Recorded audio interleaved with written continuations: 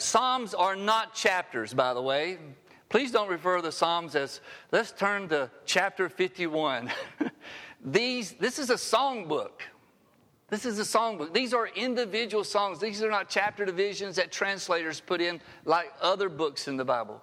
But these are collected, 150 songs. This is the hymn book of the Jewish people. Now, last week, we talked about Psalm 22, which is the song of the cross. So in line with the crucifixion of Jesus. But tonight, or this morning, we're going to talk about the song of confession, the song of petition. It has been said that this particular psalm is probably the crown jewel of the 150 psalms. I don't know about that. There's some other great psalms. 23rd psalm, the very first psalm. But I'm talking to you about Psalm 51. Number 51 in this songbook. Now, when you get there, and even if you look at the Psalms following this, at 52, 53, 54, 55, 56, some of them will start the same way, just like this one. They'll start with this: have mercy on me, O Lord. Now, what is that? That's a prayer. So many of the Psalms that are written are really prayers put to music. And this collection of songs that we have in the middle of our Bible, this 150 Psalms, that songbook is about 3,000 years old. That's how long this songbook has been put together. And so many of them. And if you think about it, how many songs can come to your mind that we've had introduced to, whether it's a hymn or a more contemporary song, that is really kind of a prayer put to music? How about Fanny Crosby's song that goes like this: pass me not, O gentle Savior, hear my humble cry, while on others thou art calling, do not pass me by. It's a prayer. Savior, Savior, hear my humble cry, while on others thou art calling, do not pass me by. That's a prayer, right? That's a pretty good prayer, right? Yes. And you might have songs later on like what Eddie Espinosa wrote: change my heart, O God, make it ever true. Change my heart, O God, may I be like you. You are the potter. This is a direct song to the Lord for something the songwriter is saying about himself. And we kind of step into that and can sing. In fact, I do edit songs throughout the course of a worship service, because I just make it sound like I want it to sound. But it's just me there. I don't even sing loud enough to mess Brenda up. But it's us making, if we can make as much as we do here personal, I believe we will leave here different every time we come here. If we can connect with whatever is on the screen or whatever we have around us, if we can connect to it personally, not externally, but internally, saying, Lord, you're speaking to me. You're saying something to me this morning. We will not leave the way we came, because he will speak to us. Like Psalm 22, Psalm 51 is 3,000 years of age. And even Brown Bannister put the middle part of this song, create in me a clean heart. Beautiful song. The setting of this song, if you have whatever Bible you have, if it's a King James or an NIV, it has this heading above it that explains what was the motivating setting for David to write this. We're going to get to that in just a moment. But the setting is in 2 Samuel chapter 11. Now, I'm not going to take you through that to read it. We're going to read this psalm here in just a little bit. But let me just read the first verse in 2 Samuel 11. In the spring, at the time when kings go off to war, David sent Joab out with the king's men and the whole Israelite army. They destroyed the Ammonites and besieged Rabbah, but David remained in Jerusalem. That's how it starts, right? That evening, I'm just going to recap this. I'm not going to read it. That evening, David got up.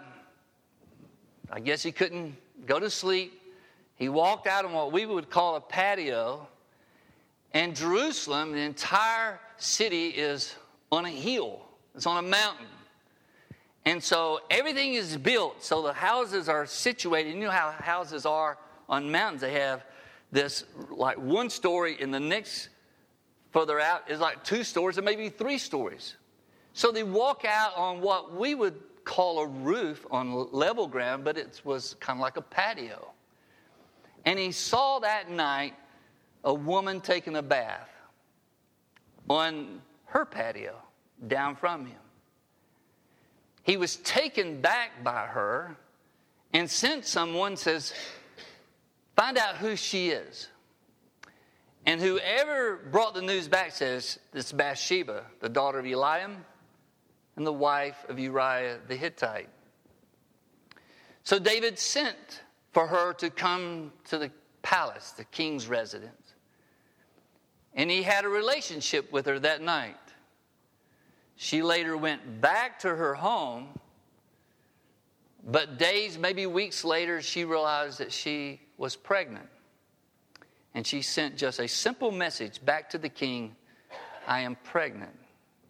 The problem, one of the problems with that, among other problems, was that her husband was away on military maneuvers, as you heard from verse 1.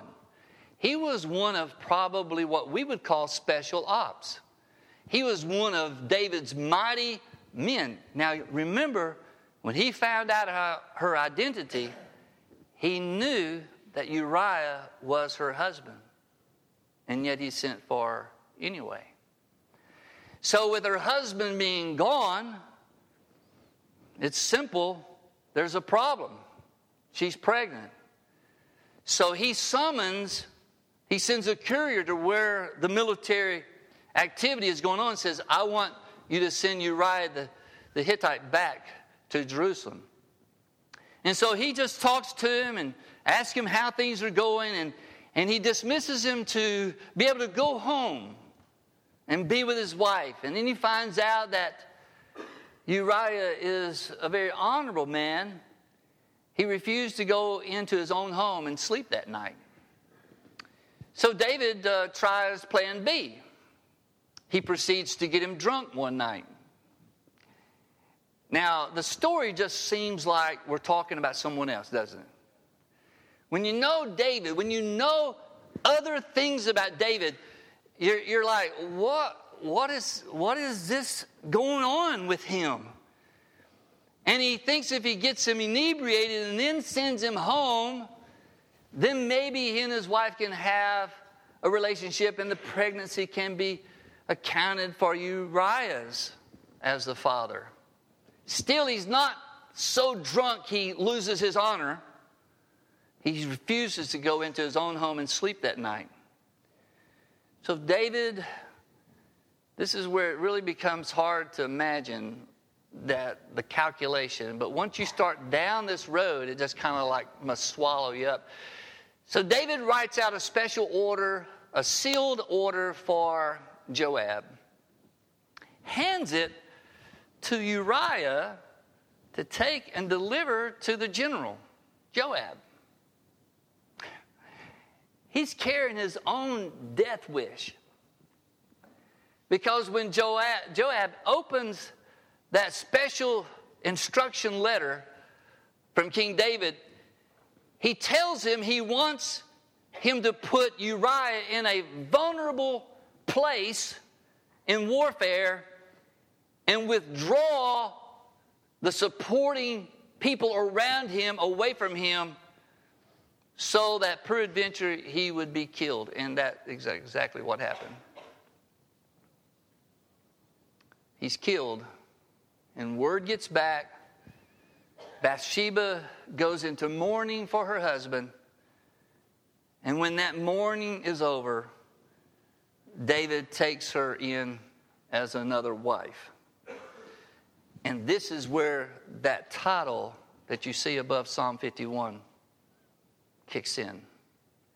Because chapter 12 is where things begin to unfold and the exposure comes. But it says this, it might say it differently in the NIV. I think it does say something in the NIV. They kind of take it a little bit further than the actual wording. For the choir director, a psalm of David, when Nathan the prophet came to him after he had gone into Bathsheba. That's more of a literal rendering of what's there. That now David is writing this song after Nathan confronts him. Nathan goes to him after he had been with Bathsheba. So Nathan, I'm not going to read chapter 12, but in fact, probably a lot of people in this room would be uncomfortable if I read everything in chapter 11 and 12. It's one of those sections in the Bible, you just read it. Just read it. One of the neat things about the Bible that you can say, there is no masking of the heroes in the Bible. There's no let's just let Peter deny Jesus 3 times, but could you leave the cursing off? You know, if the Bible was just being constructed by the people that was in it, they would could you just kind of not say that?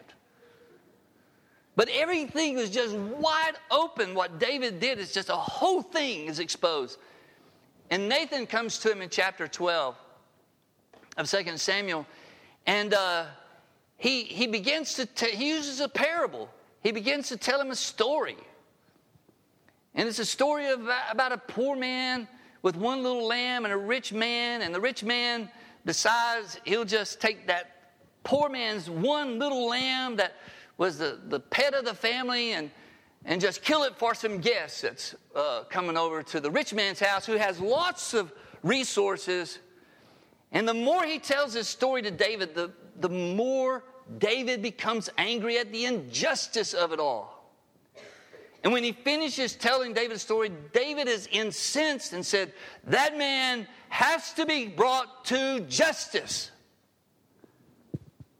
And that's when Nathan said, you're the man, David. It's exactly what you've done. And then he shifts to this prophetic voice. Thus saith the Lord. And the Lord begins to enumerate all of the things. He's really telling David, says, you were poor one time. You knew the value of a little lamb because you was a shepherd boy. You lived in a poor area. Nobody thought anything about you. He says, I took you from that. I gave you the kingdom. I gave you whatever you wanted and would have given you more. But you took a man's wife. And the Lord expresses his disappointment with him and that he says, you have really rejected me as the Lord. David could only say this. He said, I've sinned. I like what Chuck Swindoll said about this, about the grace of God.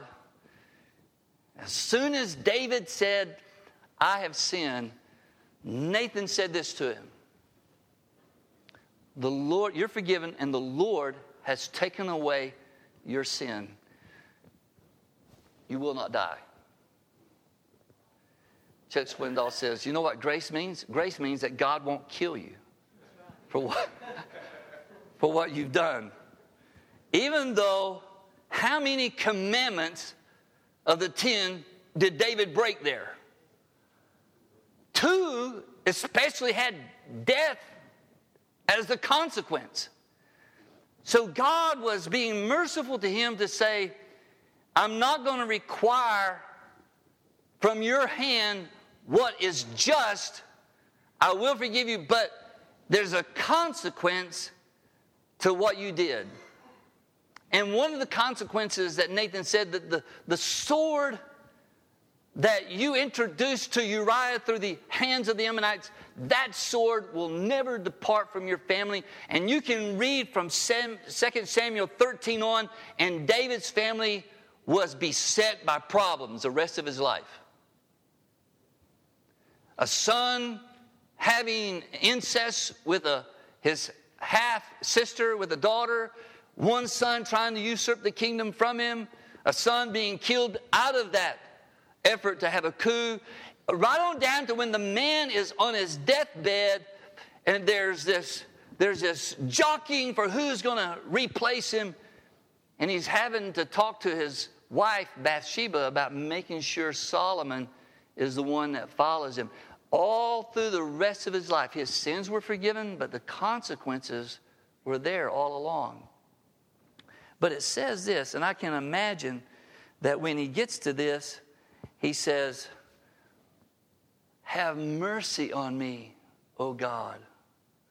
Have mercy on me. And he starts writing a song after Nathan confronts him. Now, I don't know about you, but that would not put me in a songwriting mood. But he starts writing this song from his soul. And then in verse 2, I'm reading this to you. It might be from a little bit of a different translation. Wash me thoroughly from my iniquity and cleanse me from my sin. He'd already asked the Lord, have mercy on me, O Lord. And he talked about blotting out his transgressions from his loving kindness. Wash me thoroughly from my iniquity. Cleanse me from my sin. For I acknowledge my transgression, and my sin is always before me. He's writing out a confession here, but he's going to sing it. And he's going to leave it for other people to sing about his worst moment in his life. Against you and you only have I sinned and done this evil in your sight, that you may be found just when you speak and blameless when you judge. This is a lesson of true repentance. And it's not like words to go by. It's by what is a truly repentant heart. It's not what we say, it's from the heart that it comes from. David could have blamed Bathsheba. And in today's world, he would have blamed her. He would have blamed everybody but himself. He would have blamed his family, his wife or wives. He would have pointed the finger at everyone but himself. But he doesn't do that. He owns what he did. And he could have said to Nathan, who do you think you are? Who do you think you are? I'm the king. You don't talk to me like that. He could have done that. He was king. He was a monarch. That's why he could have whatever woman he wanted, and he stepped over a line with Bathsheba. But he confessed, yes, it was my sin. And God, it was a sin against you and you only, really, because everything else that I hurt belongs to you. So in essence, all I did was against you. And this was his prayer. Behold, I was brought forth in iniquity, and in my sin, in sin, my mother conceived me. Behold, you desire truth in the inward parts, and the hidden part you will make me to know wisdom. Purge me with hyssop, and I shall be clean. Wash me, and I'll be whiter than snow. Folks, we can never legislate out sin. We could not pass enough laws to make people not to want to do something bad. Because it's that sin nature, and he said, I was born with a nature that at that point I gave into. It's about me. It's about what I wanted. And he's confessing this. He says, Lord, you desire truth in the heart. Verse 8, the first 12 verses is really part of the confession of David. I mean, he lays his life out. In verse 8 he says, make me to hear joy and gladness, that the bones you have broken may rejoice. You know, one of the great pains that David had was when he was told that the baby that he conceived with Bathsheba would not survive. And you know the story. Baby was born, was not in good shape. And for 7 days, whatever the things that people could do back then to keep a newborn alive, they were working feverishly. And he was in his quarters, on his face before God, fasting and praying that God would change his mind. He could not eat. The burden of what had happened, it was starting to be real to him. What he knew that he was facing was a consequence, and this was one of the consequences he just could not put his arms around. And for those 7 days, he was out of sorts. No one could do anything for him. He refused to eat. He refused to have anybody come to his side to help him. Everybody stood back wondering if he was cracking up and afraid to really deal with him. And even when the news of the baby's death came to those that were watching the king suffer like this, they were hesitant to tell him because they didn't know what he would do. If he acted this way with the baby still alive, what is he going to do when the baby dies? And he notices that they're whispering off to the side. You can read it. And he looks up and he asks him, is he dead? And they said, yes, King, he didn't make it. And then he does the improbable. He gets up, washes his face, asks for something to eat. And they think, well, this should be the other way around. You should be more in the depths of despair. And they're brave enough to ask him, says, what are you doing? You was like this. Why are you washing and why do you want something to eat? He says, well, he's gone. I was hoping that God would change his mind, but I can't do anything else now. He can't come back to me, but I can go to him. And somewhere in all of that, he writes this stuff. Hide your face, in verse 9. Hide your face, O Lord, from my sins. Blot out all my iniquities. It's the second time that David said there's a list, just like I recap, there's this that he did that was way out of line. But he was like, Lord, go through every one of those things and strike them off the list. Remove them from the list. Remove them from being against me. He says that twice. Blot out all my iniquities. Mark them off. Blot out my wrong. Remove it, O Lord. And then verse 10. Create in me a clean heart, O God. David knew that he had gotten way off track. And he knew the reason was his heart wasn't where it should have been. The interesting thing about this is that, and somebody told me one time, says, Bathsheba probably thought that the palace up there was within view, and, that discussion was given to me one time. I don't know. Who knows that? But it could be that she thought that nobody was up there because the army was out there, and usually David is out there with the army, right? So let's not go there in these hypothetical situations. But one thing we do know is that David should have been with the army, and he wasn't. And later on, when there was a report, and Joab said, we're about to conquer this city, and we really would like to have you in charge, David gets up, gets on his armament, and takes off, and he's in the battle where he should have been. So he knows when he's praying this, Lord, create in me a clean heart. Do something inside of me. Renew a steadfast spirit within me. Do not cast me away from your presence, and do not take your Holy Spirit from me. I'm almost hearing David says, I can endure any of the consequence of my sin, but I can't even fathom not having you.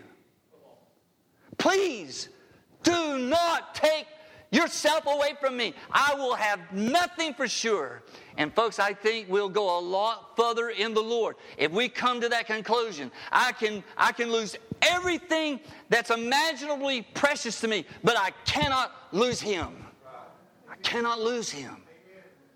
He has to be the crown jewel of my life. I may have a lot of other great things going for me, but He is absolutely the greatest pearl of great price, worthy of any sacrifice you have to hang on to Him. If you lose everything else, hang on to Him.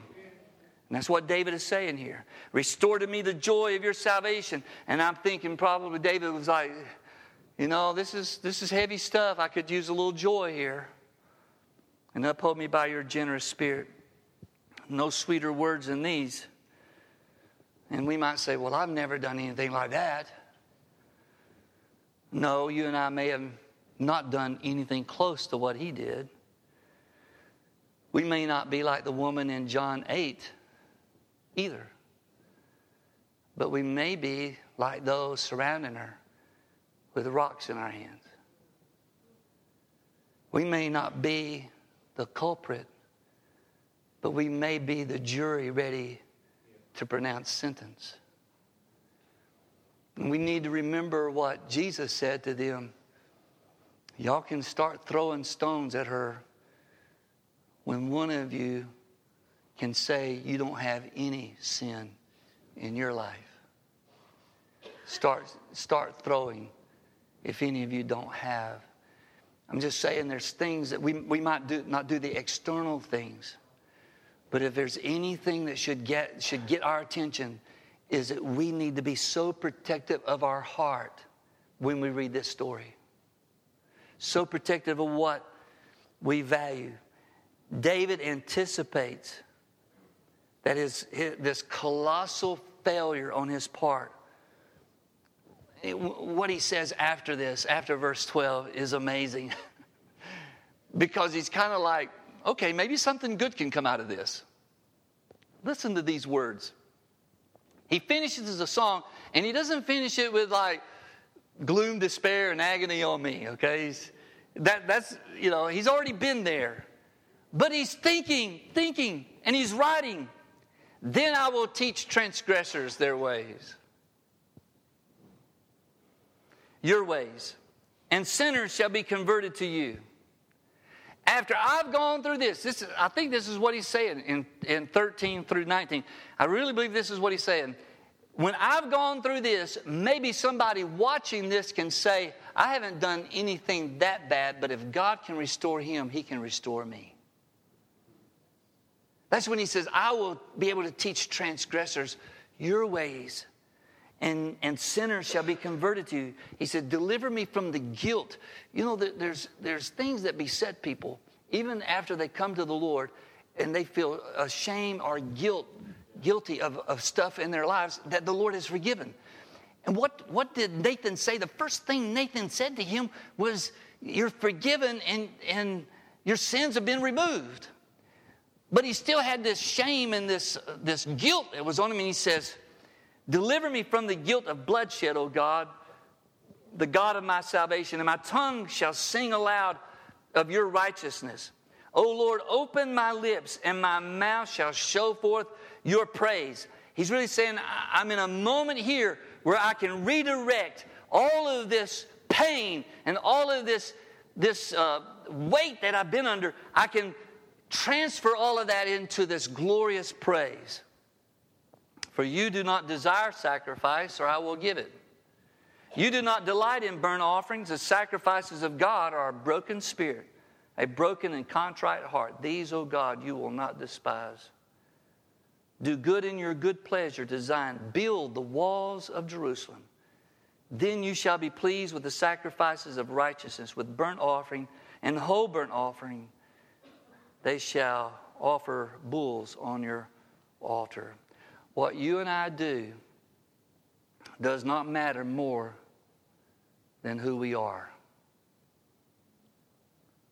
The activity that we do is not nearly as important as the motivation behind the activity. The heart. Activity only from the mind and only from mental or social calculations does not impress God unless it comes from a heart that's been filled with the mercy of God and that knows what it is to be forgiven. I'm going to ask the praise team if they can come up for a closing prayer time. What you and I do does not matter more than who we are. And however we carry out our Christianity, we have to stop and ask ourselves, why am I doing this? For who am I doing this?